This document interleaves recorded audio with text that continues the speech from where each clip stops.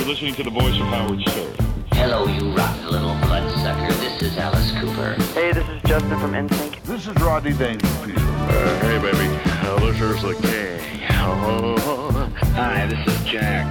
Just back up from the border for a short visit. You know what I'm talking about, pal? Hi, this is Britney Spears. Hi there and welcome to another edition of The Horse's Mouth. You're in The Horse's Mouth and my name is John Teague. Whoever you are out there in the wide world, thank you so much for lending me your ears. This week I had the good fortune of speaking with none other than Eva Angvert. That's a strange surname. I think I said it wrong, but she's Swedish and so it's a European surname and we'll just leave it at that. Eva Angvert. Eva Angvert. That sounds better if I put an accent on it. Anyway, I had the good fortune of speaking with Eva. Now, I met Eva and she's one of those people that I just instantly connected with and was drawn to. And she sort of called me out to some degree of... I thought I was being quite present in the conversation that we're having, and she sort of said, stop, and just be right here. And I caught me. I was like, I am right here. And then I was like, well, no, I'm not right here. And I was sort of, so I had that moment. I was like, wow, this person in front of me is really connected and switched on. And so anyway, we had a long chat, and then I asked if she would like to come on The Horse's Mouth, and she said yes. So I was stoked. So a little bit about Eva. She's from Sweden, has spent most of her life living in San Francisco and just happens to be out here with some work stuff at the moment. So I just feel very fortuitous to have met Eva and bumped into her and for her to come on The Horse's Mouth. She has over 30 years experience in helping others transform their lives. That's a direct rip-off of her website. She's got a BA degree in psychosocial communication and is certified as an integral coach. She's a somatic experiencing practitioner, SEP, and this is a particular type of practice that deals with trauma and trauma that's locked in the body. So, yeah, Eva, thank you so much for coming over and having a chat with me. I don't want to say too much more because I don't want to wreck the journey and the conversation that we had by loading it up too much. But I really, really enjoyed talking with Eva. And Eva, if you're out there listening, I really do appreciate you coming over here. And anyway, what else? I've been driving around a lot and I've been noticing these stickers. They're sort of red and blue. And I noticed them, and I was like, I got closer to one, and I was like, that's that same sticker. I see things like colors and stuff, and I'm like, that's that sticker. What does that sticker say? And it had some sort of like weird tentacle things, and it was like, keep Tassie wild.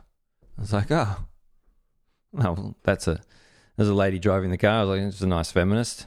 And then I'd seen this sticker, and I kept seeing it everywhere, and I was like, I didn't know everybody was so passionate about pubic hair. This joke's falling flat as I say it.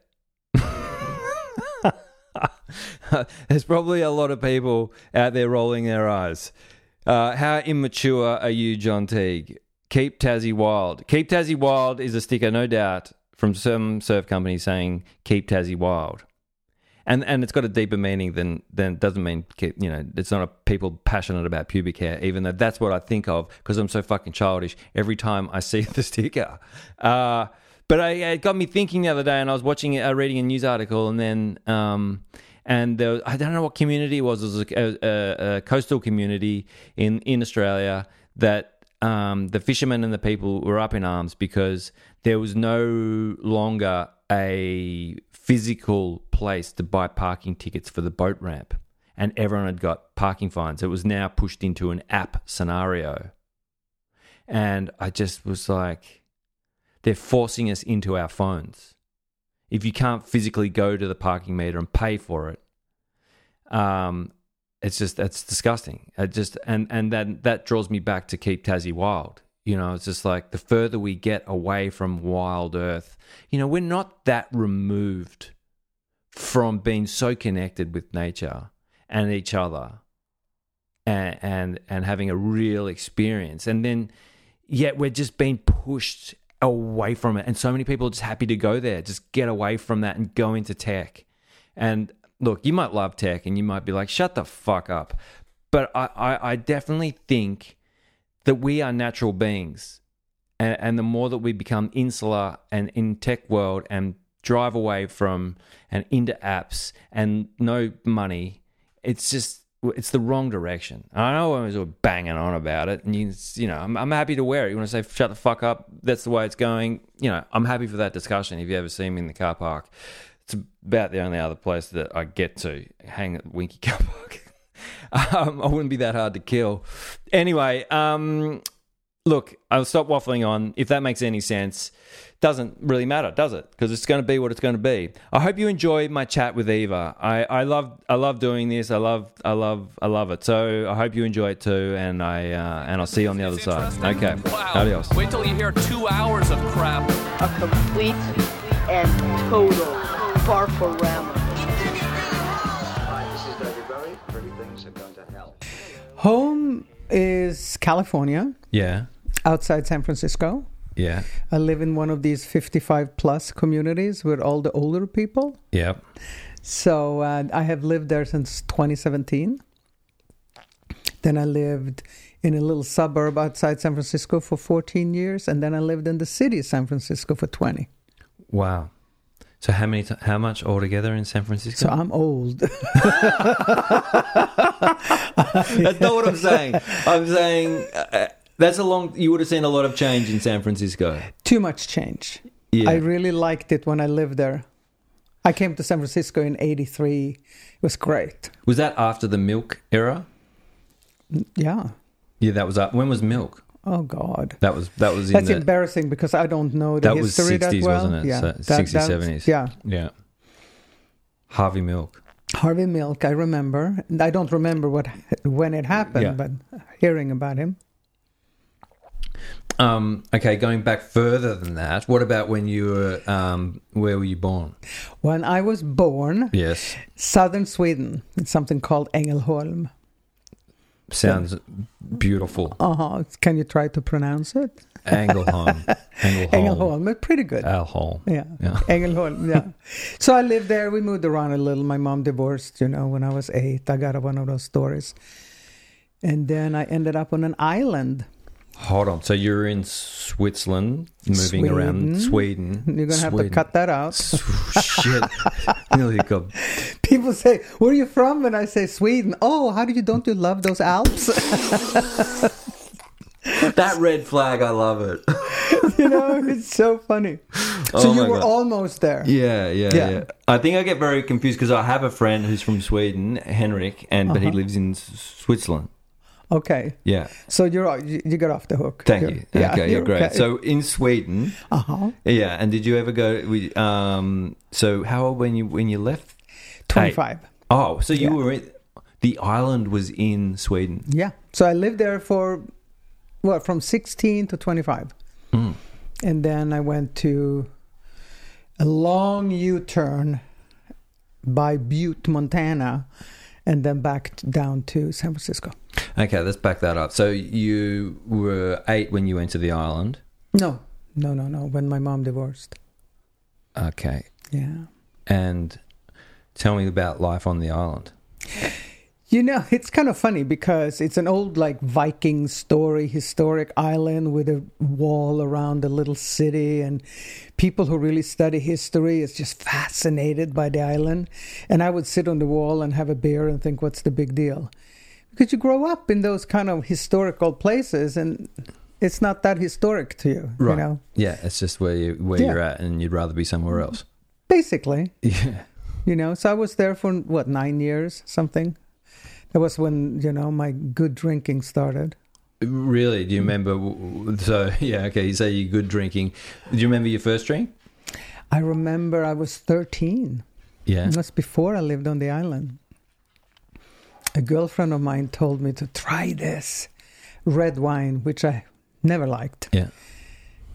And, I think it's just, I remember it because I was so paranoid and so tense and so whatever, what people think of you. I was just wrong. I just felt ill wrong. at ease, yeah.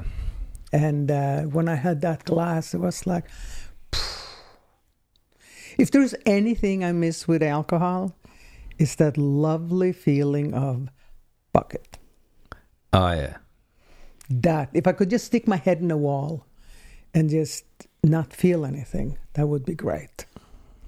Until I got into somatics. I mean, that has been the one. Okay, I want to drive through and get there, but... that's fine. I totally relate to that. Mm-hmm. And on a Monday morning still drinking, all those fucking wankers going to work. Yeah. And who gives a fuck? Yeah. I remember one time I was in that mode, it must have been Monday morning, and my dad rang and he was like, you got to get your shit together. And I remember I threw the phone at a brick wall and watched it smash. And I felt so empowered through my drunken haze. Yeah. Yeah. And I remember then might have been an hour later, I was like sifting through all the rubble looking for the SIM card. What a wanker. Oh, I used to work. I had a neighbor. He was a soldier in a beautiful, handsome, whatever suit and uniform they have, and he would come in at 7:00 in the morning and wake us up, me and my girlfriend. And without even looking at him, I used to open the freezer and grab that, half-gallon Smirnoff with a handle, and then just drink until I couldn't swallow anymore, and I would just stand there and. And now, and then I would look at him and he was like, you're disgusting. I said, I know. What do you want? Oh, yeah. What did he want? Yeah, he was a neighbor and I'd come and wake him up 3:00 in the morning to party. Ah. So he was just going to get back at us by waking us up at 7 when he went to work. Got it. Oh, my God. Well, he later turned into my husband, so. Oh, well, that's nice. Yeah. Oh, that's a nice story. He would get up and party with you? Oh, yes. Yeah. He was good at it? Oh, yes. I stopped drinking because of him. Because he was better at it than you? He was better at it than me, but he had a weak heart. So they said he had 5 angioplasty procedures, and they told him if you pick up again, you're going to die. So I was the loyal wife. I wasn't having a problem. It was him. Right. So you couldn't recognize your own, but you did it to support him. Oh, yeah. Wow. Well, that's really nice. That was my identity, to keep Bob alive. Yeah. Uh-huh. And did he stop for good? He stopped for 30, so that was 1990. He stopped, and then he passed, 2022. So he was sober. So I can't do the math on that. 33 years. 30. Wow. Yeah, we got married drunk. Then we sobered up. Then we had a daughter, and we had to turn off her life support due to an operation. And then we had 2 more. My 10 first years of sobriety was just kind of a 10-point earthquake. Oh, far out. Uh-huh. So this is 1990. You got sober in 1990 as well. 90. 1990. Yeah. Yeah. So that's 30. January 15th, 1990. And the first 10 years sounded like hell. Yeah, the first 5 was just dead babies and babies who didn't breed and babies with health problems. And so it was just this kind of, you're just spinning, kind of surviving. Then it calmed down a little bit. And then, it's about kids and school. And then you start tweaking with your own stuff and old memories come up. And you know how it is. Yeah. 10, 11-year mark, the pictures are coming up from old abuse. And, you remember Uncle so-and-so? Ouch. Yeah, I remember that, So it's all that part. So I had 16 years of sobriety before I even got introduced to somatics. So, like, mad woman with 2 little children. And so how? No, I want to just stay here for a second or two. Now, you are obviously working a program, but still feeling like something was missing. Back then, yes. Yeah. Oh, I laid on the floor. I had a 2 and a 3-year-old, and then panic attacks used to come. I used to kind of learn how to catch them. So I would put my kids in one of those chairs, that lock them in. So I would put... They had one chair each, and I put on Barney, gave them a little bottle of milk, and I would crawl up in fetal position on the floor with a towel in my mouth and just scream until it, and they turn around. Mommy, okay? Mommy, just have a little tummy ache. Oh, okay. 2-3 times a day. I had no idea what was wrong with me. And what were you thinking it was at that point? Oh, I went to therapy, talk therapy, and we talked about all the abuse and all the stuff, and didn't make me even sit still on the couch. I was just tweaking. And so then you were so ill at ease. Were you searching for a solution, or are you going to be happy to stay? No, I was deadly afraid of hurting the kids, or like mentally. No, physically. I didn't hit them or anything, but I was volatile. So there was it was scary for a little 1-year-old and 2-year-old to be around a person that screams or explodes, or I remember picking my oldest, Anna, I picked her up. She was 3 years old, and it was something she didn't do. So I picked her up and put her in bed. Sit down. And I had this vision that she broke her neck. Oof. And I just froze, and then down on the floor with another panic attack, and then into the therapist's office. Why haven't you put me on medication? Half of AA is on medication. What's wrong? Just screaming. I think I'm going to kill my children. Oh, just out of it. But she said one thing, that if I put you on medication, I'll give you an umbrella. You won't feel the rain, but you won't feel the sunshine either. So I was thinking for a minute. And so when I close my umbrella, I still can't deal with the weather. And she's like, nope. So there was at that turning point when I have to decide, should I go on medication or should I learn to deal with the weather? So if you went on the medication, let's just say, and I believe the medication, look, I see it abused, and I know people who have been on it for 15 years, and I fortunately I've never been on it. And I had a psychiatrist in year 12 suggest that maybe it was right, and my mum was like, no, he got himself in this mess, he can get himself out. So, but I've always been... So my point is I always thought it was temporary. It's supposed to be.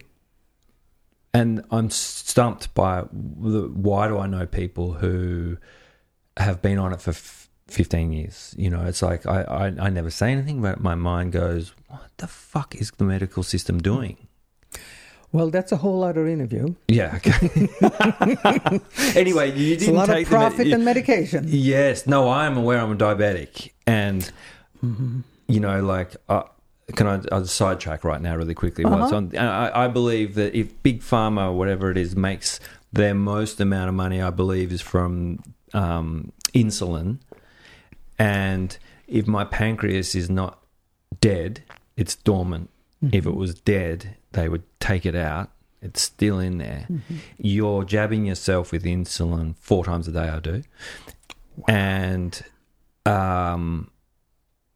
why would the pancreas ever wake up when you're supplementing something that it needs?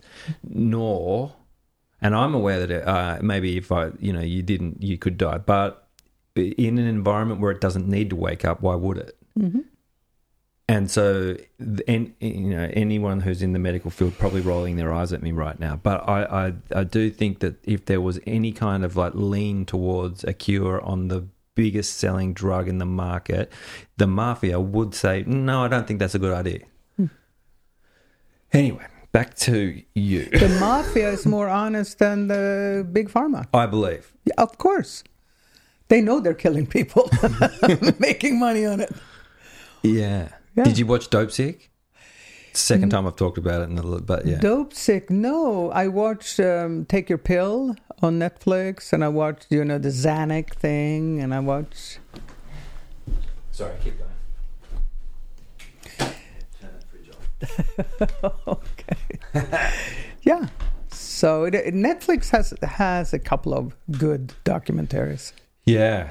Well, this one's a series, and it's on the Oxycontin pandemic. Oh, yeah. And I think the Sacklers are getting away. They have a $670-something billion lawsuit on them, but it seems they're looking for protection. Yeah, slippery. Yeah.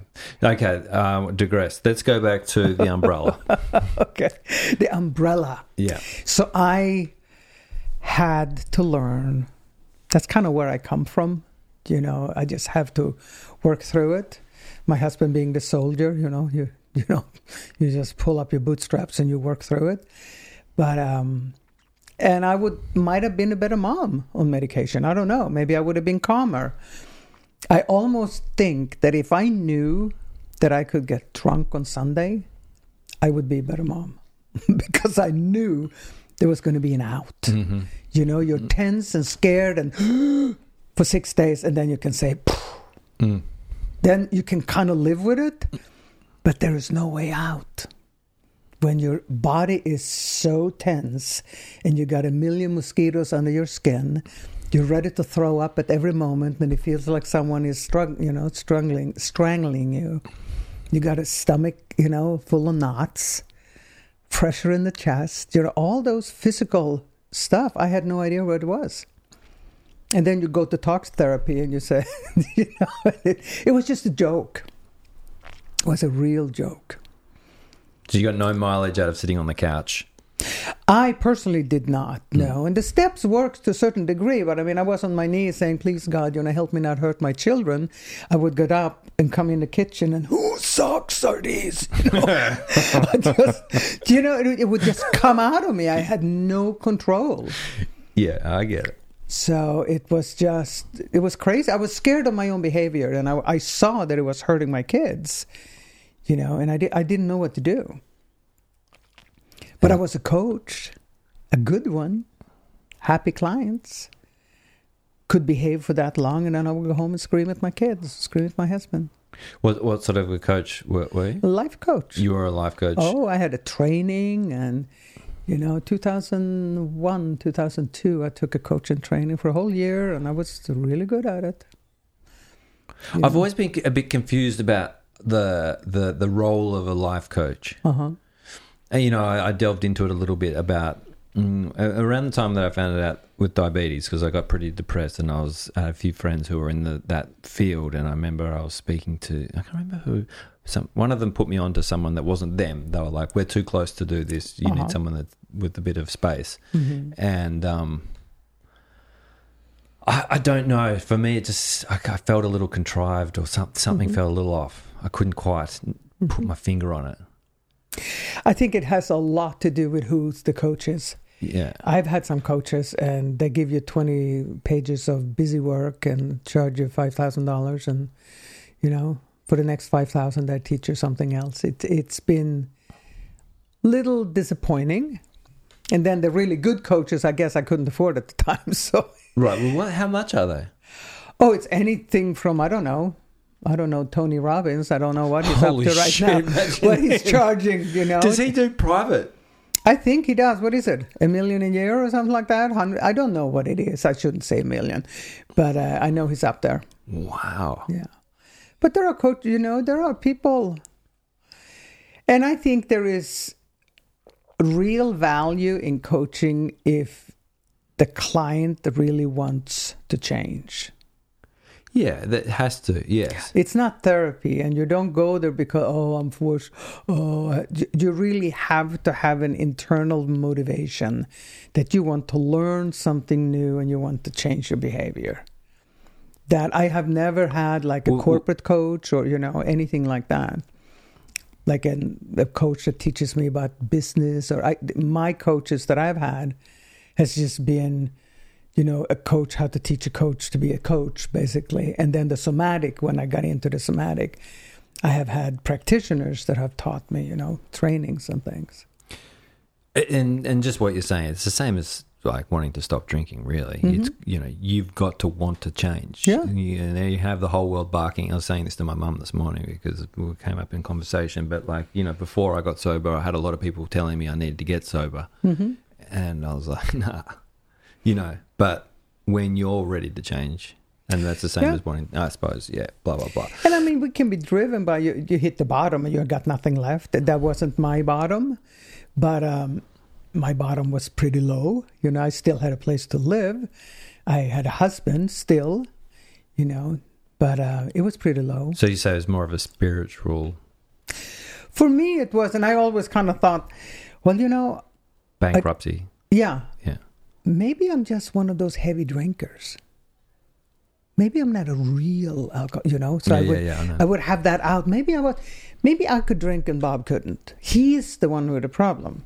I, on the other hand, but then I got pregnant, so I had Christina in September of 1990, and then I understood now that I had to stay sober for her, right? And now I had a baby, and then she dies, So December 1st, when we turned off her life support, it was like, well, now I couldn't drink because I would probably disappoint her, being a true Swede with the shame, in your blood.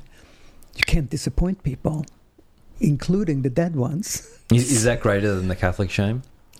Well, the Catholics are guilty. They can do Hail Marys and say you get a couple of this, and then they go out and do the same thing again. Yeah. I was always jealous at that. Oh, shoot, I messed up, and then I just go and say, oh, please, forgive me, and okay, you're forgiven. And You Come back in a month, see where you go. Yeah. So the guilt is kind of like something you've done. Shame is something you are. Always. It's in the fiber. Yeah. You feel it. For me, shame is like a big wet wool sweater. You just, that's heavy. So we shame you into you have no value whatsoever. And then we just need to look at you with that look of disgust, and you'll do anything. Starting at 2, So when Christina died, it was just it was just like, I can't drink now. She might be up there looking at me. So that's basically what kept me sober for a long, because I wasn't going to believe in God. Look what he'd done to me. What was can I ask what the complication was? Yeah, she was born with something called truncus arteriosus or something, meaning you only have 3 valves in your heart and you're supposed to have 4. So the way they die is that they're going to suffocate to death if they don't get the 4th chamber. So you have to go into the heart and build the 4th chamber. So like they say, the surgery was a success, but the patient died. She had a heart attack right after, and and then we had to. And it's funny because people are like, I don't know if they're just numb from everything they've done. They changed the dressing on her. So, oh, come, do you want to see your daughter's heart? And you're kind of out of it at that time. Oh, okay, sure. So they would take off the dressing, and she pointed it, and your little thing that big as your thumb, doo-doo, doo-doo. And I was just like, you're not supposed to see your baby's heart. I mean, it's just not supposed to be like that. But you're so kind of in shock that, oh, okay. It's bizarre. It's bizarre how people are, But they're so numb, I think. You could still see it right now, I'm sure. What? That visual would never leave. Oh no, I have it now when I tell you. Yeah, but it doesn't trigger me that much. I've done enough work on that one. Yeah. Oh my God! So through the couch, this trauma, the shame. Yeah. You find yourself now. How do you say that word? Somatic. Somatic. Uh-huh. And how did you first come across somatic, and what is? Well, I was a coach, so I'm sitting just reading other coaches' websites, and one website said "Waken the Tiger" was a book. So I thought, like, I like the coach, and she's recommending. So, and it's just amazing because when I read the book, I started the book and it said, "You're not a trauma victim, you're a trauma survivor." Just that alone just shifted. So Dr. Peter Levine is the founder of somatic experiencing, and he wrote that book, Awakening the Tiger. And it was just like, I'm not a victim. It's kind of like, I'm a survivor. It's kind of like you can do something about it. And then he was the founder of SE. So after reading the book, I told my husband, I have to take this training. Because I was already a coach, but I kind of felt like a fake because I was screaming at my kids and fighting with my husband. And then I could sit here and be intellectual and, spiritual. Yeah, I know. I've seen many people like that. Me too. Yeah, so I didn't want to be one of them. So, yeah. So I had one session with Andrea. She's so wonderful. And it was like I came up for air. It was the most bizarre thing that had happened. 5 years of talk therapy, and I lived in San Francisco Bay Area. You have any kind of therapy there possibly is in the world. Rebirthing and screaming in fetal positions, and you can do anything in that area. And none of it had calmed me down. Then I had one of those sessions and wow. Like suddenly I'm here. It was most bizarre. It's like I've been swimming underwater for my whole life or whatever, and now suddenly wow. Yeah, it was so of course. So I'm biased, of course. I think everybody in any recovery program needs somatic healing. You see people have been in therapy for 15 years. You ask her why? 15 years? Yeah, well, when we first met and you were talking to me and you said, hey, just go in. And I can't remember exactly what you said. You were like, go in. And I was like, yeah, I'm going in. I'm in. And then you're like, yeah, now really drop in. And I was like, I'm dropping in. And and then I said something and you were like, oh, yeah, go on, deflect. Do what? You said, yeah, go on, deflect. Uh-huh. And I caught myself. I was like, well, I guess I wasn't intending to deflect, but that's exactly what I was doing. And I was going from dropping in, I was actually going out and getting cerebral again. And then I allowed myself to go further into that moment. And I had the realization of just how ungrounded that I was before that moment. Mm-hmm. And I know that makes sense to you, but it was like, I suddenly was like, wow, I'm living up here and there's all down here. Yeah. Most people live up there. And it's kind of, we live in Truman's world, It's like we really think we work the 12 steps, we have a sponsor, we have sponsees, we get on our knees in the morning. All that is great. I love the 12 steps. I sponsor it. It's all good. But it has nothing to do with the body. And in the beginning of the book, it says, what does it say? Mind and body. That's the last time you hear about the body. Then it's a spiritual program. You learn how to meditate. You learn how to sit with yourself. You can meditate for 20 years and not be body aware. Yeah, no, it's really funny because after we had the session the other day and you said, I'd like you to sit and just observe and go in. And I've done a lot of meditating over the years. I've done the Vipassana 10-day silent retreat. I've done, I'm like, don't talk to me about meditating. I know about meditating, but I don't think I've ever sat and gone in and connected to my body. It's almost like it's been separate. And like you said, you asked me before, how have I been feeling? And I've been feeling quite good. And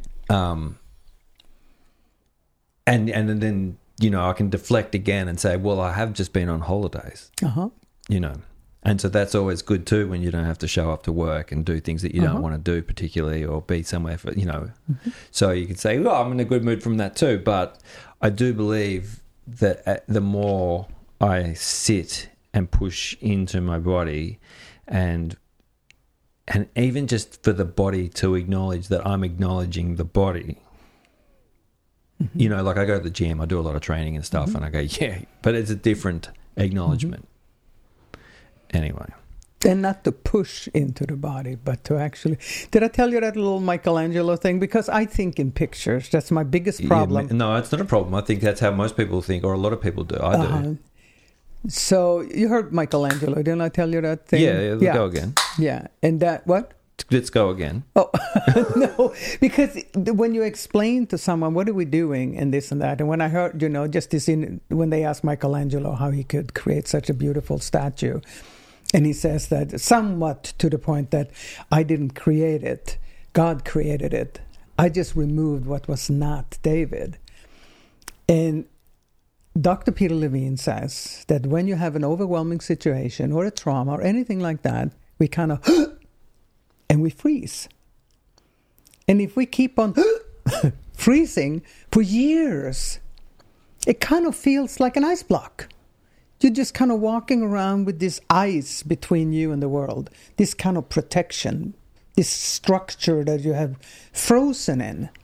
And you can buff yourself up, and you can be in Schwarzenegger or you can be whatever, but it's still a protection for that little person that's in there that might just be 3. So what do? You go on that ice block with an ice pick or a blowtorch, and you force people to re-expose themselves, or do all that. You might touch into that person in there and hurt them again. So what if we just put the ice block in the sun, or if we just treat it with love and compassion and let it melt, because then it will melt off what's not you. So that you can come out and be you. We're not who we are because we keep on protecting ourselves from whatever. If it's imaginary, if it's old, whatever it is, very few of us can just be me, Yeah. So, and because I have a couple of clients that it was just difficult to explain, what does this really do? So through the session, we say, okay, right there. So we're melting a little bit of the ice and it crackles. There might be some tears once in a while because that's what happens when you put ice in the sunshine, just to make the process more logical. Like this is just old frost bites in your body that holds all this energy and all this pain that we haven't learned how to resolve. That's all we do, All these emotions, we don't need to think about the emotions. We go under. Well, I feel sad. Ooh.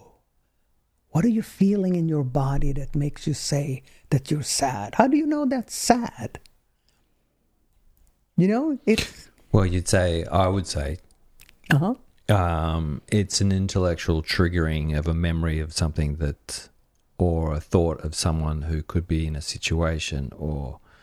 And then, but I would say, I'm not sure where that lies in the body. It's a thought process that then triggers. So it's a thought. But then, I understand what you're saying, but I think that I would still have trouble, the difference between when you're thinking about something and you're thinking and it makes you sad, and then you have the moment when something just hits you in the guts. That's 2 different things. It's 2 different sadnesses. What makes you sad? If you think about something and it makes you sad, where does that feeling of sadness come from? Well, here's the thing. When I was studying acting in New York, we had to do these things called emotional preparations. And so say the scene that you were acting in required you to cry or be really happy or, come into the room and be in a certain mood that wasn't your normal mood. They would teach you to take a piece of information in your life, someone and then have, like when you're driving to see someone and you have the fantasy about seeing them and you're going there to tell them off, or you're going there you haven't seen them in a long time, you can't wait to see them, and you make up some story and suddenly you're angry at someone for something they haven't done. That's an emotional preparation. So you take a piece of information that's real, add a piece of information that's not real, and cook yourself with it. So then when you come in to do the scene, your motor's running, and you can go either way, happy, mad, or sad. And so I would say the question that you asked me, what is a feeling, or what is a sadness? When you say it's an intellectual trigger, you say so I can have an intellect. Okay, so my husband died 2 years ago. Yeah. So I can talk to you about it. I have had, I don't know how many sessions I've had about it. So. So that's real, and that's so there's different levels. I see what you're saying here, yeah. Well, you can think about something that has happened, and then you can bring up the sadness. Yes. But the bringing up the sadness, in my world, is still somatic. It still starts in the body. If I think about something, oh my God, what happens if my daughter died? I think of that, then I can bring myself to sad or scared, but that's still in the body. You still have body sensations. Yes. That creates the emotion in my world. Yeah. So that's whatever, quote unquote, I do. In my world, I think it starts in the body, but you can have a thought, and in a nanosecond, you get triggered. So you may say, well, I was thinking about this, and then, I felt sad. Yeah, but it went so fast that the body got, and then it goes via the vagus nerve up to your brain, and boom, you're sad.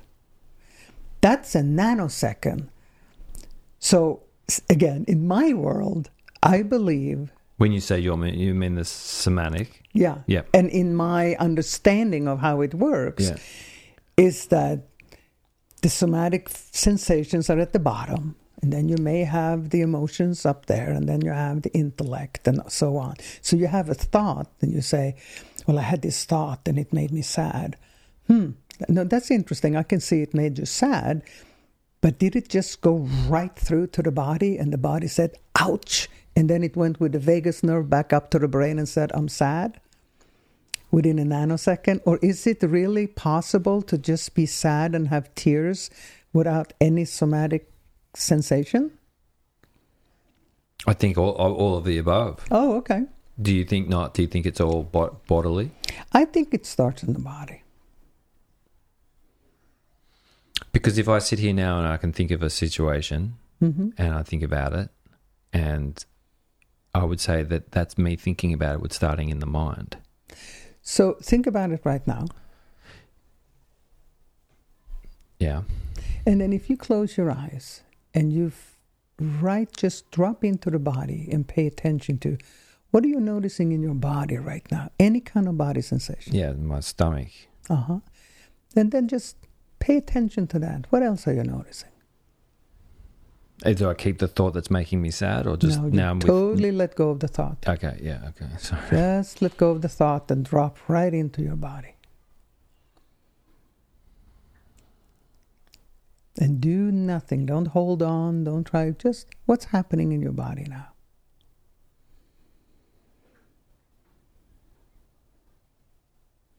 In your stomach, like you said. Well, I've now brought my attention to it, and it feels that it's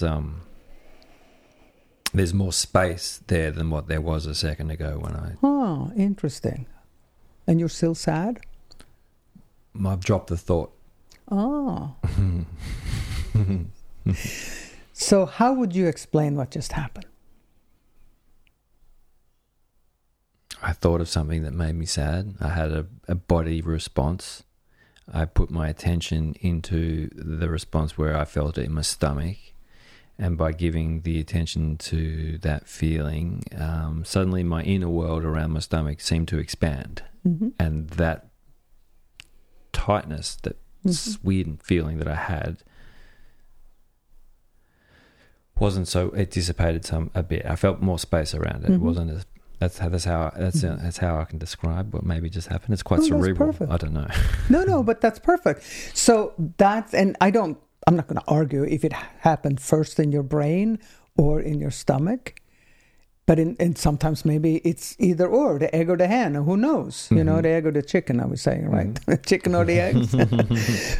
So it's just that often when we get triggered, you know, when we're in a situation and I see someone that looks like my, whatever, ex-abusive husband or something like that, and I can get I don't think that's a thought.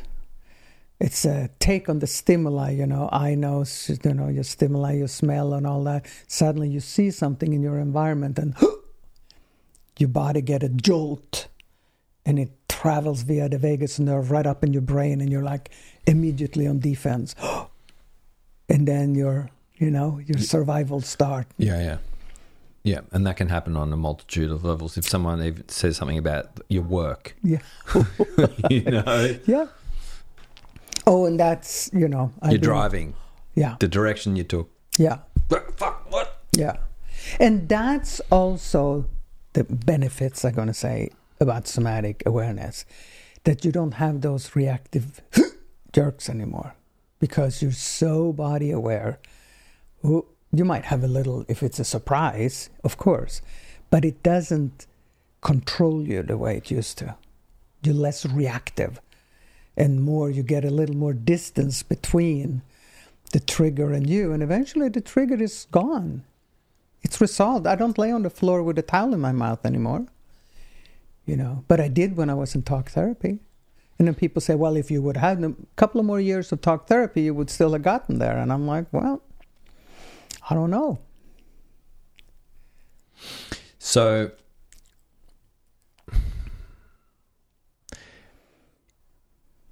you started this, noticed a shift, and what does your day-to-day now look like in regards to, do you have daily patterns, habits, routines? I sit 20 minutes in the morning. Yeah. When I wake up, you know, and then I've been listening to Sadhguru. He has Sadhguru. Yeah. He's is he Indian? Yeah. Yeah, he's great. Yeah. So he has. I went to one of his trainings. Did you? Yeah. So he. Then you have access to some meditations and stuff. So yeah, I did I do a meditation. It's a 12, 13-minute meditation, and then I add my 20 minutes after that. Just look. Does he lives in America these days, doesn't he? I don't know where he lives. I know he drives an amazing Harley. Does he? I think he's been on he's like flavor of the month. He's all over YouTube. Oh yeah. Yeah. Oh yeah. And I like the way he talks. I mean, you know, it's funny. It's easy when you're that famous or whatever because you don't have to go to work. You know, you don't. It's like the daily routines. I used to listen to Eckhart Tolle when my kids were 3 and 4, and he talked about meditation and he talked about this, and I just couldn't get the diapers on, or I couldn't. You know, you're so in your stress. And then he tells you to meditate, and if the neighbor's dog barks, just invite the dog. I'm going to kill the dog. Yeah, absolutely. So, but I do highly recommend to sit still.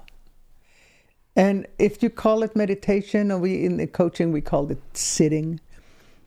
And if you just sit and you notice how crazy your brain is, and then notice how it's a possibility to not get involved in the thinking. And that's to send your train of thought. It's funny. You're sitting on the train and you know it's going to go over the cliff. Every time you sit on the train, it goes over the cliff. So why don't you get off the train? The train of thought, right? Well, how do I do that? You literally drop in your body. Oh, now you suddenly feel your heartbeat, or you feel that your stomach is a little uneasy, whatever it is. And guess what? You're off the train. So if you can sit still there and just pay attention to your body, And notice how the brain is kind of fighting you to get back up there. And what am I going to do today? And blah, blah. Can you believe he said that? Or whatever it is. Yeah. Yeah. And then you drop in your body. I'm not perfect at it. I have my own moments. But the thing is, it sure helps. And then, what's his name? Pineda. What's his name? Joe Dispenza. Yeah. And when he talks about his meditation, he has a 30-minute meditation when he talks. Who do I want to be today? I've done some of Joe's meditations. Virginia had subscribed to, and so we were listening to it in the morning and in the night.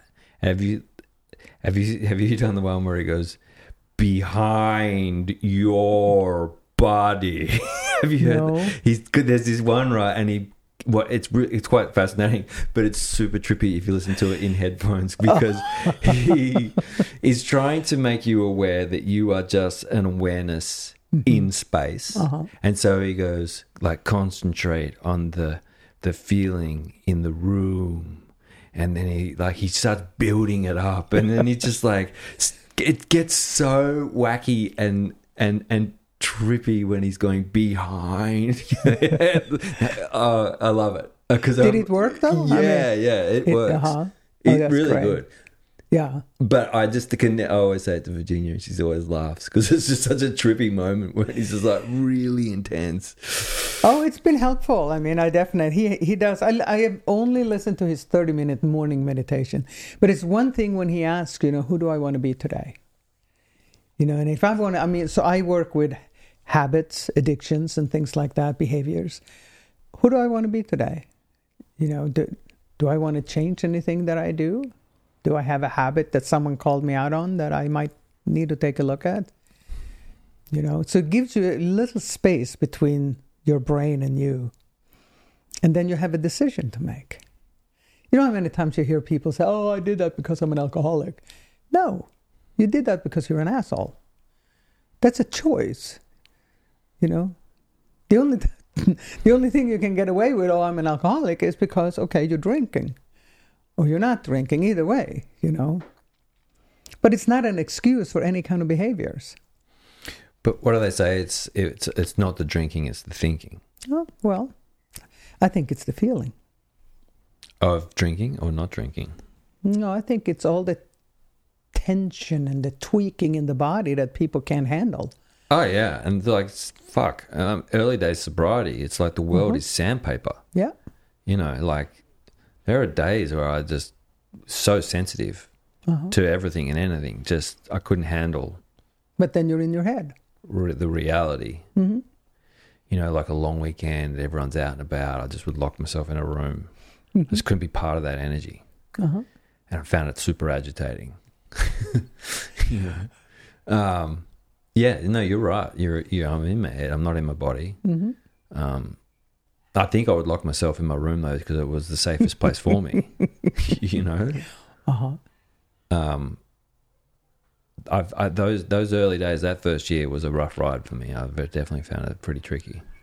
Oh, it was horrid for me too, And when I got pregnant, and I was like, if this is how it's to be sober, I'm going to drink. Throwing up the first 3 months and stuff. I had no idea I was pregnant until I was almost 3 months. Oh, now I'm pregnant and sober. I had been drinking since I was 13. Now I'm 32 and sober. So clean and sober is not enough, No, I think it's a start. It's absolutely a start. Yeah, the work that, the self, you can, I'm lazy.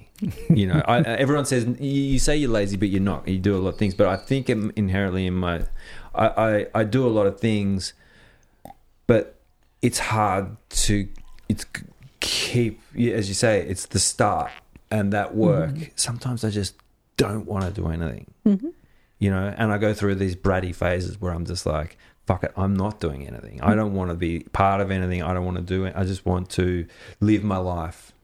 And why don't you? I do. Yeah, because it's okay to feel like that once, And I can have days. I love what I do. It's when my husband died, I lived in between sessions. That was like the only thing that made me feel like I had a purpose. I had 2 children. That's my purpose. I had to have a reason to stay alive, So I love what I do when I'm in sessions with people. Marketing, technology, all that stuff, I don't want to touch it because I'm not good at it. So when Bob died, I don't care if there is anybody that need my help. I mean, I could be like, I don't care. I don't care if people are healthy or not. I cared about my 2 girls. Talk about being self-centered. My girls and my life, and I really didn't care if I woke up or not. So it's crazy, right? We all have those days. But the more you let them just flow through and not fight them, the shorter they become. I don't know how many sessions I've had since Bob died, and it was just constantly. And this is one thing also. His passing, yes, it's a hard thing to work through. It's also a trigger for something old, abandonment, whatever. Instead of going to talk therapy and try to analyze why it is so hard, it touched a trigger. My past has not been pretty. I was given away when I was 1.5 years to, grandma, and suddenly mom was gone. So I probably have some abandonment issues and all that kind of stuff. So people that you love die, you have a little abandonment issue. But most of the events in our lives are triggers. So it's never really the situation that's the problem. The situation triggers sensations in our body. And that's our problem. But we don't want to feel them. So we get busy. If we don't drink or have sex or go shopping or whatever that is, we can sit and pick our nose or twirl the head or shake our leg or do anything just to stay busy and deflect. Someone in my life who's close to me that always says, "Are you busy?" And I fucking hate it. I fucking hate it. Like, it's like, no, and I don't want to be. So why do you defend yourself? Why do you go into defense? Because it's like the question is, are you busy? Good. If you're busy, that's good. That means that's progress. That's commerce. That's you're succeeding in life if you're busy. And I'm like, fuck that. Like, my life is precious and I don't want to waste it being busy. So my question is, why am I defensive about yes. that? It's the person fucking asking me the question. And so, why are you defensive about that? Why can't you just look at him and say, "No, I'm not, and I love it"? That's a very good point. I suppose it's been a lifetime of, So he's a trigger. Yeah. Yeah. And when we start realizing that when anybody does anything and our chest get tight, they're a trigger. Hey, you're not triggered, Frankie. Sit down. So it triggers the chest, That's all. He's a trigger for something. I just felt it. The whole energy just shifted when I brought that up. Did you notice? Yeah. Yeah. And is that your dad? You have to get your life together or whatever? No, I'm just saying. So what he does, so next time you just look at him and say, "No, I love it." But it has to come from a place of authenticity. Yeah. Not smart ass. Oh, absolutely. And that's where somatic works. That you can stay in your belly, you can stay in your solar plex and your chest and just be you. And just say, "Yeah, I'm not. And I love it." And you will feel it, because it's a new response. Does that make any sense, though? Oh, 100% makes sense to me. Like, completely. Yes. Bang. Yeah. Yeah. It's and so in this zone, like, is it Gabor? Gabor Mate? Yeah. Uh-huh. And he talks about like past life trauma. Mm-hmm. Where do you sit on the fence with? So I don't know. I don't know about past lives. We all have had experiences, I think, that we could call a past life. I've been in sessions where I've been burned on a stake like I was a witch in Salem witch hunts, which wouldn't surprise me. I probably have been a witch. I was one in this life. I probably was one, So there are these things that happens to us. Are those past lives? I wouldn't argue. I wouldn't get into a discussion about that. There is a guy, it says True of the Soul or something. There is a guy that has a podcast, and he talks a lot to channelers and people that are, past life experiences and all this stuff. And they talk as if that's the truth. So I'm on the fence because I don't really know. Mm. I haven't woken up and spoken to someone that was dead. I don't, but I do have some weird dreams once in a while, and I'm thinking, wow. What about you? Yeah, no, it's funny, isn't it? I love this space. I believe, like, there's a few things like the Vietnam War. I was obsessed with it as a kid, and like this holds an energetic resonance. Some reason, when I was a kid, I thought I wanted to be part of it. I don't know why. And that maybe that all boys want to be part of some war thing, but I thought maybe I died in that war because it still has some sort of, when I read about it, and then I have the same weird feelings about the Civil War in America, and for some reason I don't know really anything about that, but I have these weird feelings that I can't explain that come up when I delve into literature or see a movie or something. Is it coming up now? Well, yeah, I guess something's coming up, right? And life is such a trip. And when you think of the infinity of the universe and all that we don't know, we're here with scientists and we know so much, but fuck, when you really expand out, we know nothing. And then the fact that we're sitting here having a conversation, and then this moment, I can trip on that and be like, this is too weird. There's something else. I think there's something else. But it also, what is it that your eye can only pick up 10% of the light, so there could be someone sitting right next to us in a different dimension. What do we know? We don't know. Are we all living in Truman's world and there is another world? Who knows? I was throwing the ball for the dog in the park yesterday, and these two people walked through, and it's, when suddenly you just see things quite clearly, and I was sort of looking at them and I started thinking, yeah, there's just another couple of people in simulation. And that's another argument. People say that we project everything. So we all live in simulation. So now your world and my world are not the same because what you're seeing and what I see is different. It's what we're projecting, and we're still in the same room. So people say that what I see, we all have our own, glasses. Some people have rose-colored glasses. I mean, it's just we are projecting our own life. Yeah. We're projecting what's going to happen. And even Dispenza, talks about how you manifest and breaking the habit of being yourself. His book. No, I don't know that one. I'm going to write that one down. Breaking the habit of being yourself. Oh, he has so many books. I like the sound of that. Because, our experiences live through a lens, really. Yeah, I totally can get on board with that energetically. Biases and fears and But I mean, if we don't heal from our past will always control our future. We will always just live in an endless loop. If we don't heal from the trauma, from our behaviors, if you live on this blueprint that's basically made the first 5-6 years of your life, we have this blueprint about how our behaviors based on whatever happened. If we can't heal that, and then if all the abuse and everything that happens to us during drinking or during, it's just a long history of abuse for many people.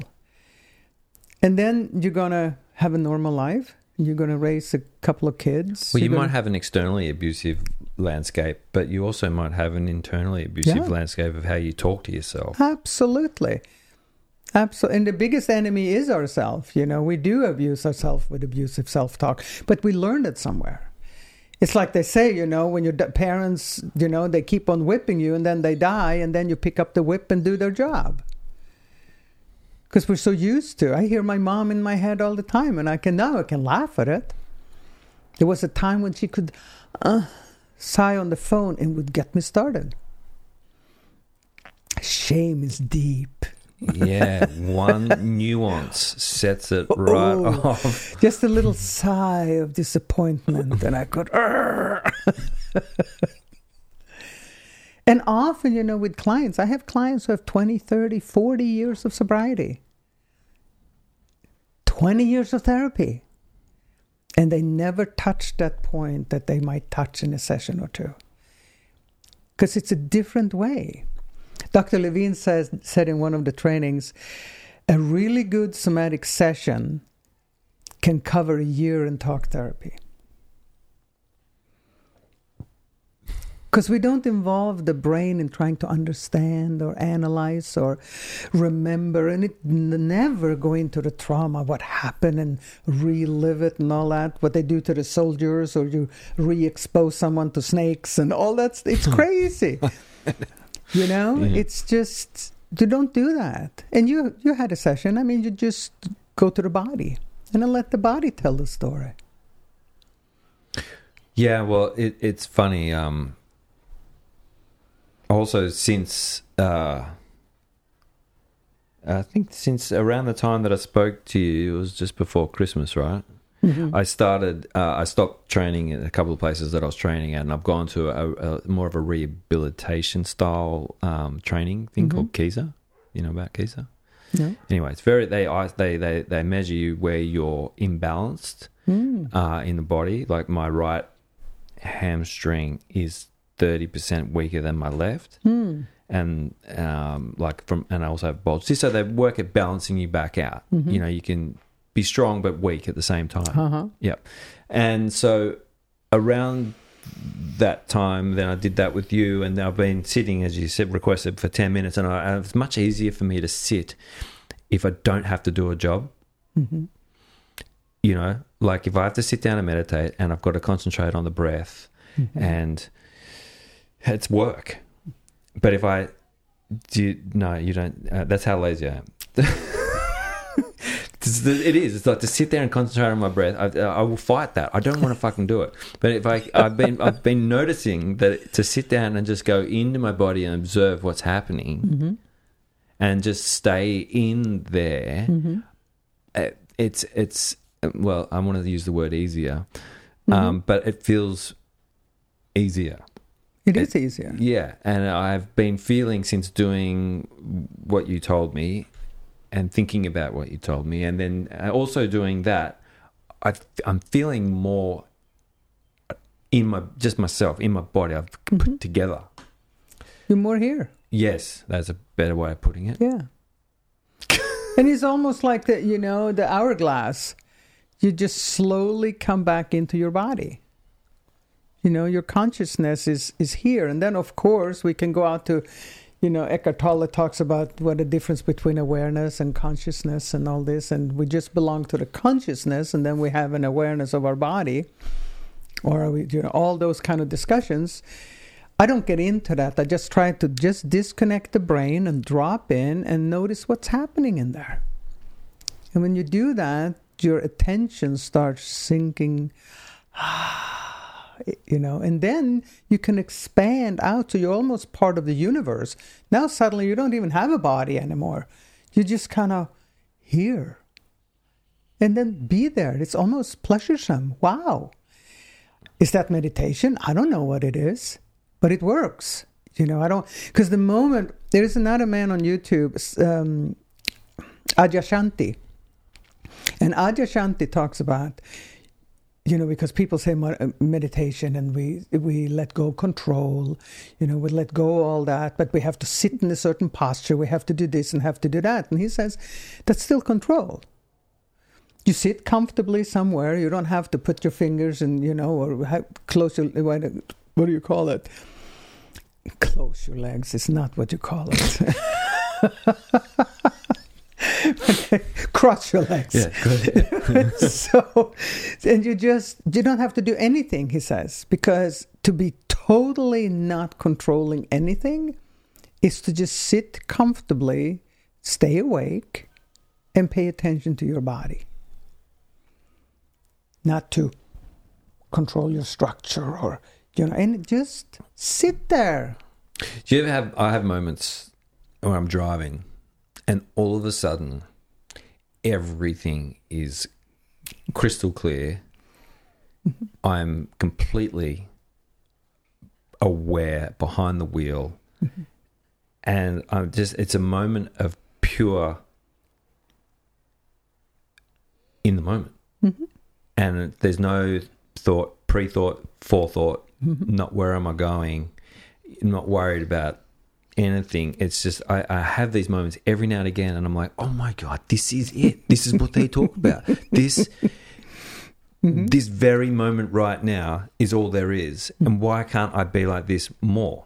Because we're trying too hard. Right. When you're out driving, you're not thinking about being in the moment then, right? And suddenly the moment is there. But it happens so infrequently, but when it does happen, I'm acutely aware of it. So if you sit here right now and not trying to get into the moment, but you're more just paying attention to where you're at, you can just kind of look around, but as you're doing that, you just drop in. Now you know what that means. You feel the butt in the chair, you feel your feet on the ground, and you just slowly come back. You don't go forwards, you don't go backwards, you just stay right here. And now you're noticing that you're getting closer and closer to you. You notice you can even do it with your eyes open.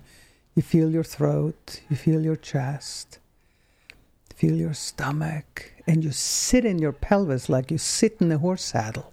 You just plant yourself in your pelvis and then just follow your body. So right now, would you say that you're a little bit closer to here than you were 2 minutes ago? Well, yeah. But I also am acutely aware that we're having this strange experience of a podcast. And usually when I'm sitting in this chair, I'm trying my best to be with you, but then also make sure that I know that, like, if we come to the closing point of a part of a conversation, where to drive it to next. So if you're acutely aware of that, yeah, and you want to pay attention to me, yes, wouldn't you pay better attention to me if you were really here? Well, that's the trick, is paying attention to you and getting off myself. No, but if you're really here, what we just did. Yeah. Oh, I see, yes. And you're really here, then you have real authentic attention on me. Otherwise, you're in your mind trying to really focus and do what you're supposed to do, right? I'm really trying really hard right now.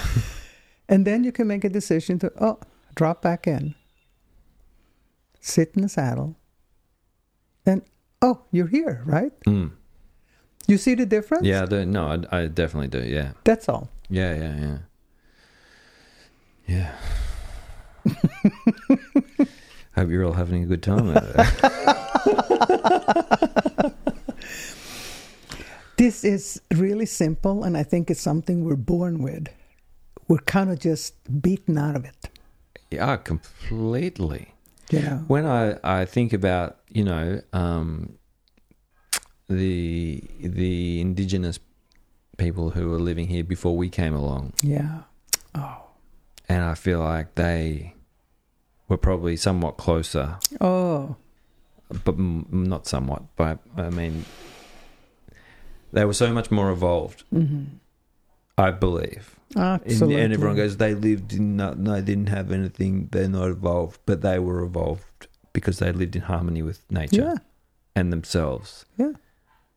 And I just am like, they had it so fucking right. Absolutely. I mean, I would love to just meet. I have a woman that I trained with just a couple of times that I would love to do more training with, Kathy Kane. She lived here in Australia somewhere, I don't know, for 12 years. And she went to the indigenous people to learn. And they use something like echo, And she wanted to learn, about how to read the body and how to just, she wanted to learn much more than that. But what she taught us and said that she learned was from the indigenous people to really read the body and, be present. And that is something I would love to just meet someone that truly knows nature. We don't. Mm-mm. We have no idea, They know what's poisonous and not. They know what to eat and not. I mean, they know nature. Mm-hmm. We're like limping around, What? Look, I love this. And then, so, like, where's your take on social media? I think it is or even the phone. I think it's a numbing effect. It's dumbing us down. It's an absolute numbing effect. I mean, you see 8 kids sitting at Starbucks scrolling on their phone. There's no communication anymore. Instead of going out in nature or building houses or climbing trees, they scroll on a phone or play video games. I mean, we lived, and I guess, I'm 65. I guess you're, what did you say, in your 40s somewhere? 47. Yeah. So where I grew up, I mean, you had to make something or do something or, you climb trees. It's a 3-dimensional world. These kids basically live in a 2-dimensional world. How do they know even what 3 dimensions are unless they reach in the refrigerator and get some milk? There is a gap there. But if you think about it, even the architects now learn how to draw houses on a computer instead of actually building a house, even if it's just with sticks, Yeah, all my friends that when they were at university, I remember they all had their matchstick houses that they were making as their... Mm-hmm. I don't think they'd probably do that anymore. No, my daughter is in construction, and the architects that she worked with, the school she was in, they actually had to build, they had to do things there. But there was another school that also had educated architects, and they just built everything on a computer. They never got to see the depths or, imagine anything. I think it's dangerous. We're definitely dumbing down the population. I would have these fantasies where I smash my mobile phone. Yeah. Oh, I mean, I've done it before, but not sober. And but no, more on the point of like, I actually in the other room, you have 2. Mm-hmm. I have a dumb phone that's just talk and text, mm-hmm. and I try and put my SIM card into it as much as possible, mm-hmm. and leave my iPhone at home unless I'm working. And I notice a difference, mm-hmm. But I really have trouble sticking with it. Mm-hmm. I notice that every now and again I'll sneak the SIM card out and I'll go back in the iPhone. Well, you can always have a session on that. I have 2 phones because mine, if I use regular phone calls, it's so expensive because it's an American phone.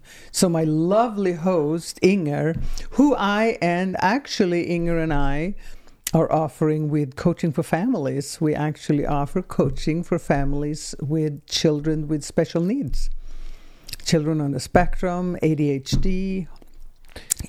Inger Mackenzie is a teacher and have been taught for 10 years. She's fabulous. And she also has very similar education that I do with somatic awareness and so on. So just because I thought of her now. No, this is great. So I will put a link. Oh, okay. To your website. Yeah. Is that how best people... Yeah, you can put a link. Yeah, definitely to mine. We're opening up, or we have opened up. We have a website. It's called Coaching for Families. That's just with Inger and I offering services to family for family dynamics. Yeah, because so many parents say, "Oh, fix my kid." My kid has, let's say, ADHD. Yeah, fix him. And it's like, okay, so we're going to spend an hour with him and teach him something, and then he's going to go back home to the household with 2 crazy parents. Because they're tense. Dad is working. Mom is freaked out, feeling guilty. It's probably my fault. I mean, Yeah. I've been one of those moms. I have a daughter with special needs. So, the Swedish shame is good right there. But so that whole thing to help the parents become willing to also do somatic sessions so that their stress level goes down, and then the ADHD kid can have a safer, calmer home to go home to. Yeah, it makes sense. Like, Because completely. otherwise it's crazy to you know, it's so many parents that have, my son is XYZ and he needs help.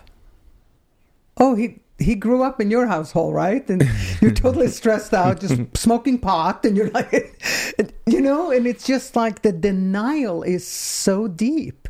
And I said, would you mind having a session and just see what I do? Oh, no, I don't need it, but he does. It's amazing, see. So I just wanted to mention that, of course, my website is great. I would love to. Well, put a link to both. Uh-huh. Oh, that would be fabulous. Yeah, definitely. Yeah. Yeah. Because that sounds amazing. I think there's so many people that I know, and I'm not saying that anyone listening, or I'm not poking this at anybody, but I know households in the current climate of inflation and work stresses, and there's a lot of people under a lot of stress. The kids are struggling at school, all sorts, and it's the whole thing. It's a really nice thing that you're offering. Well, the thing is, and I mean, we do workshops, but we were so here it is.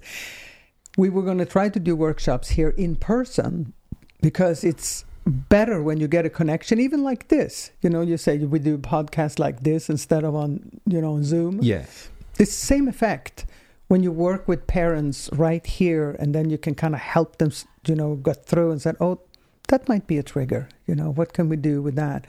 So our whole challenge is that we don't know how to get the people together because we know that there is plenty of families, and we don't want to do more than 20 or 30 at the most to really have a nice workshop for a day so that people get to learn what you have learned now.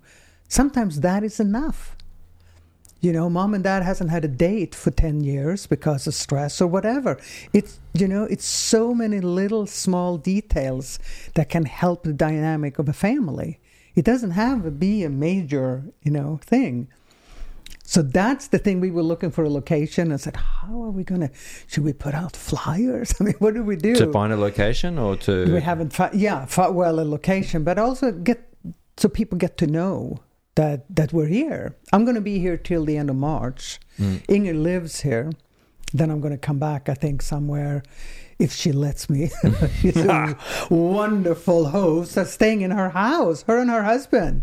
And he puts up with me. I mean, you can imagine. So they've been fantastic. So we're going to try to get this going and then start so that other people can learn what we do. Well, if I can help in any way. Oh, that would be, would be great. And I'll definitely be putting links and things in the description to this, but in any other capacity, because I know, well, I'm sure Inga does too, but there's lots of spaces around town. Yes, anyway, the mind churns away. Yeah. So how did you get to know Inga? So Inger has a stepson who has Asperger's, and he was working with a woman, fabulous woman, Holly Bridges, up in Perth.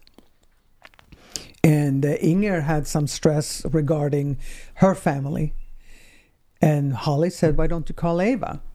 And so I'm in California. So Holly and I met through another, common friend. So Inger called me and asked for a session, and we worked together. And then she wanted to learn what I was doing because she wants to help people. She knows a lot of people that would need the help. Mm-hmm. So then we just decided, when my husband died, I said, why don't you come over and visit here for a while? And okay. So then we were going to start business. We started when I was in California, but then, now we have a better opportunity to work together closely and then try to get it out there. Because we heard, I think one woman that I went to a group somewhere who said there is a 6-month wait to get a therapist. Yeah, it is crazy. That's crazy. Yeah. To know. Yes, I had a friend who was in desperate need for some help and going through the public system, and I just was flabbergasted and how little help he could find. Yeah, it's crazy. See, and by then you kill yourself. I know. Like, and the poor guy didn't have any money, so he was going through the public system and just getting. It was. I just couldn't believe You know, there's such a need, thirst for it. Yeah. So that's why we're thinking there is a need, and we know there is a need. It's just, how can we say, hello, it's like they say your website, you know, it's like a little raft in the ocean. You know, you have to get people and there. the world is so noisy. It's Yeah. filled with noise. Yeah. It's like, you know, like, and everyone's attention span is so saturated and small. Yeah. I've noticed that, like, you know, I love visual arts. I love it. But if I look at Instagram, I see the most beautiful thing or something that's really clever, and I just am like, fucking next, next. You know, there's no appreciation because of the saturation. Mm-hmm. And that's what we have.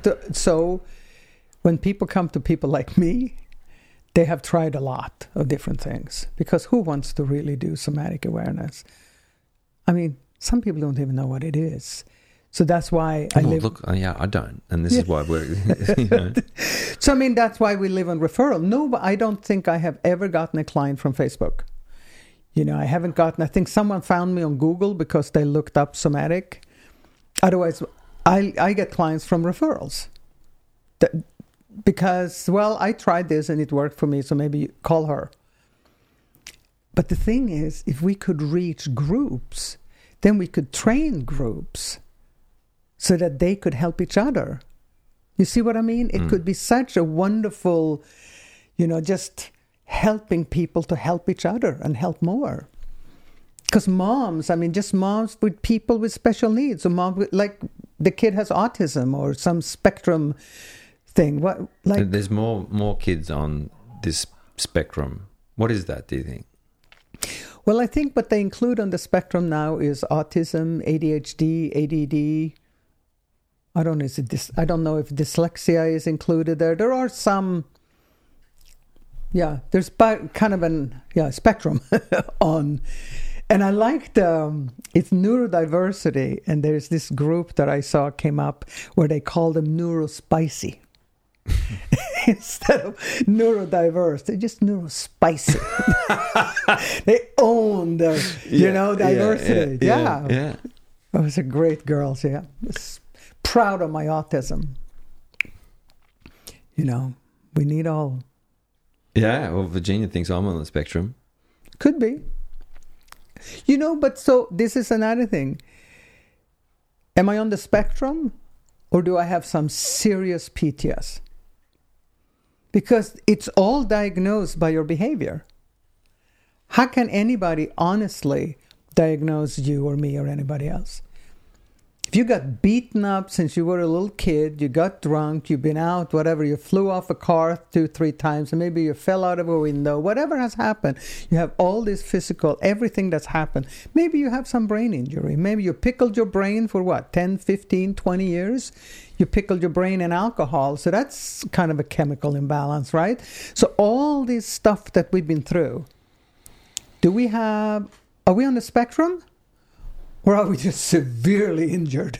Well, it could, you know, and the way I notice it is if I'm writing something, say I'm writing school, sometimes I write the H first, and they go, SC, double O, and I'll be writing, and then I'll write, you know, yourself, and I'll put the U, and then YO, you know, it's like everything, that could be brain injury. Oh, and then you got dyslexia, and then but my point is, it doesn't matter. Nobody I enjoy, really knows. Yeah, and I feel like that you got to look at your strengths. Yeah, and I worked at the recovery center in California. So I had access to the files. It was young boys between 13 and 18, and I was going to come in to train somatics. And I tell you, some of them, so here is a boy, 15 years old, with 4 diagnoses, and he's on 3 medications. And he's 15, and he's there because he smokes pot.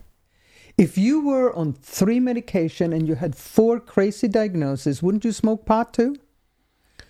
I mean, it is insane, the labels. So I had to stop looking at the files, and I told the people, I don't want to have access to that, because when I meet someone, I want to see all of you.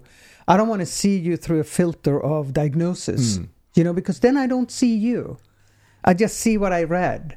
And then I kind of pair you with what I read, and then I get this. It's the rap sheet. Yeah. And that's not who you are. Mm-hmm. You know what I mean? And I totally know what I mean, yeah. yeah. So it was crazy how, and there is a book out there that's called The Anatomy of, have to do with medication. And that book was written 10 years ago.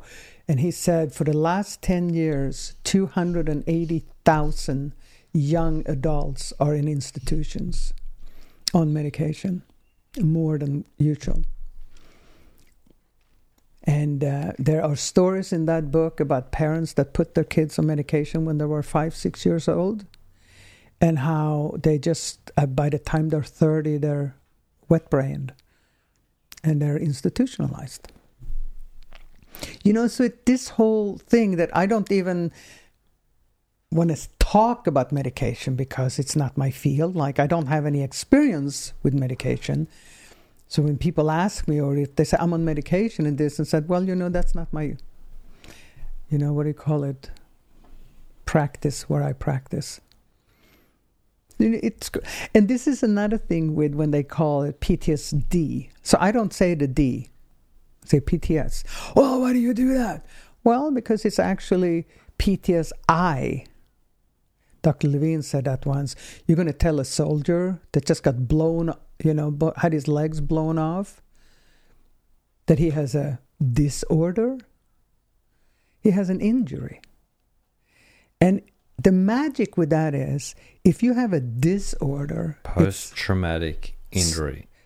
Post-traumatic stress injury. If you say post-traumatic stress disorder, a disorder is like a life sentence and it can only be medicated. Oh, you need medication, right? If you have a post-traumatic stress injury, injuries can be healed. It's a total different mindset. And in my world, a little more hope. A little more, oh, I have an injury.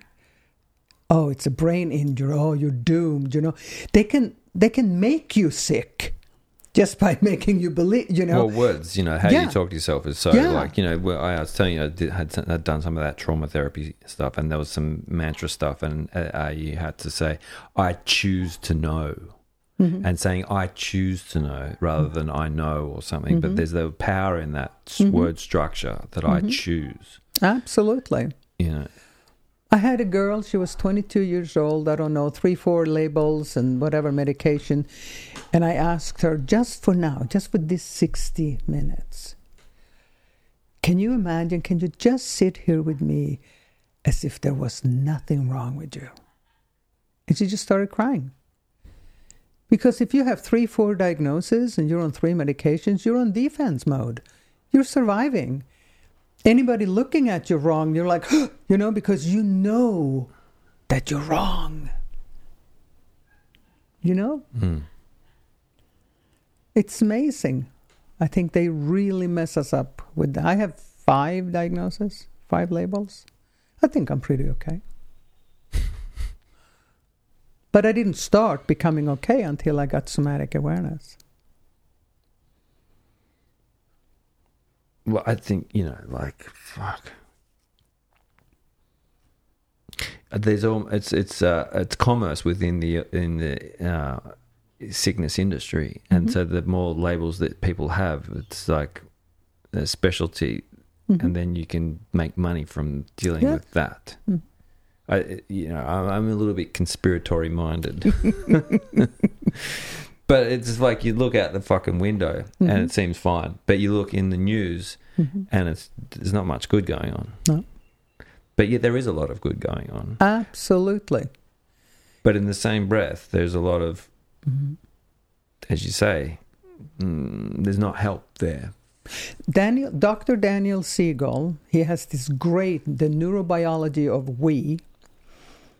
And he says, by the time he made this tape, he had spoken in front of 75,000 people. And he said, in the beginning of my speeches, I asked, and they're all caretakers, they're all medical doctors and nurses and things. And he says, how many of you have studied what's good with the brain for over 1 hour in your whole study? He says 3 to 5% raise their hands. The rest of the people study what's wrong with the brain. and they will find something. You look at me long enough, you'll find something that's wrong with me if that is your microscope. You know, he has the neurobiology of we, and that's the whole thing. You know, what glasses do you put on in the morning? Yeah, totally. And I mean, I'm guilty as anyone of like waking up, making coffee and checking the BBC Most Read. You know, and it's not the best. You know, I get stuck like when Russia invaded the Ukraine, when Israel, I get stuck looking at that. Mm-hmm. I believe I'm like the injustice, the people, the sadness, I need to know it all. Is this the start of World War III? You know, I obsess on it. So let's say it is start of World War III. Well, then I get saturated with it, but and then I stop. But sorry, let's say it is. Well, it still could be. Who knows? You know, like it's not done yet. No. So you say I get stuck. Well, I seem to want to know all the angles. So you choose to continue. I choose to, yeah. That's where the power is. You choose to continue being stuck, or you choose to turn it off. That's right. That is right. That is right. And I am more healthy when I'm not. But like, you know, like global politics and global affairs is quite interesting. I find it quite, you know, on lots of different things. But it doesn't. How does it affect my life? I don't know. Maybe the price of fuel. That's about it. Is there food in the supermarket? Yeah. It's difficult. I brought something up about the global economy to my friend, and she's like, you know, I know about it, and I'm not going to worry about it if I can't do anything about it, because I got things to do and people take care of it. And it is true. You know, how much can I focus? Because if I want to get into it, anybody that can change what's going on are spending 80 to 100 hours a week trying to do something about it and writing papers and, you know, and no, I don't think I have any power of that. Not that I don't care, but how much time do I want to spend on it? Well, seemingly even people that do have power and not having any sway on it. So absolutely. Yeah. So what sway are we going to have? No. We can go to the beach. Yeah, and I'll tell you at the beach about what I read. Yeah, I mean, it's easy to get stuck there. I get too. Well, I worry, you know, about the future of us. Yeah, absolutely. My God, those dogs! I think some people have moved in over the back and they've got puppies or something. Oh, really? Yeah, it's all new. That lots of little yippies. But yeah, no, I do. From time to time, I get concerned. Like, are we at that extinction, fall off the point kind of part of civilization? And well, David Attenborough says we are. We have. Did you see that documentary when he went natural world, unnatural world, and that number just changed? And it says that 65% of all the animals and plants and everything in the globe is now extinct. 65% of plants and animals will not come back. In his lifetime? In our lifetime, they're extinct. How many gorillas are left? They're not extinct, but there are X amount, and, you know, what is it, this white rhinoceros or something, 10 of them left. It's just... So you take that statistic and then you go, I watched the YouTube yesterday and there was a guy who was doing a digital detox. He detoxed off his phone. He was going more than me, more than putting it into a dumb phone. He was completely not using a phone. And so he took it one step too far. He's going to do a month off it, this kid. He was in the generation who had never not had a phone. He only lasted 2 weeks. Where am I going with that? He said, in 10 years, you won't be able to do this experiment. We are in a cusp part, but like he believed in 10 years, there won't be any, you will have to have your phone for everything. There won't be paper money. There won't be this and that. And just that alone, with what you just told me, like, is there going to be a revolution? You know, like, I don't. This is where I go in my mind. We don't know. Yeah, I don't know. We don't know if they're going to, create what is drones and enough many AI robots that just going to come and blow us off, and you got the high elite sitting on top.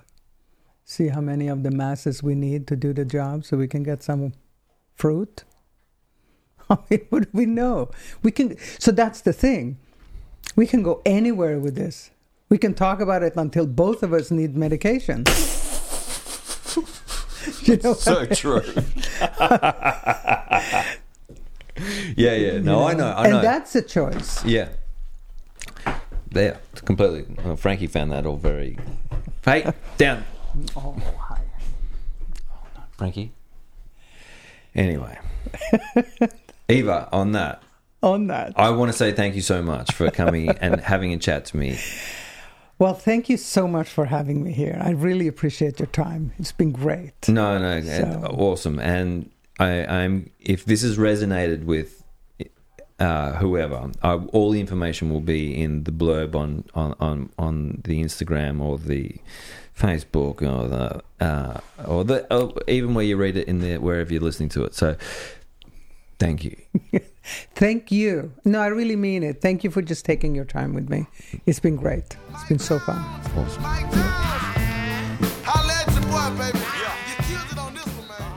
Well, there you have it. There was my chat with none other than Eva Angvert. I reckon I got it that time. I reckon I said that was nearly correct. Eva Angvert. Anyway, I hope you enjoyed our chat. I really do. I'll let you just go back to your life.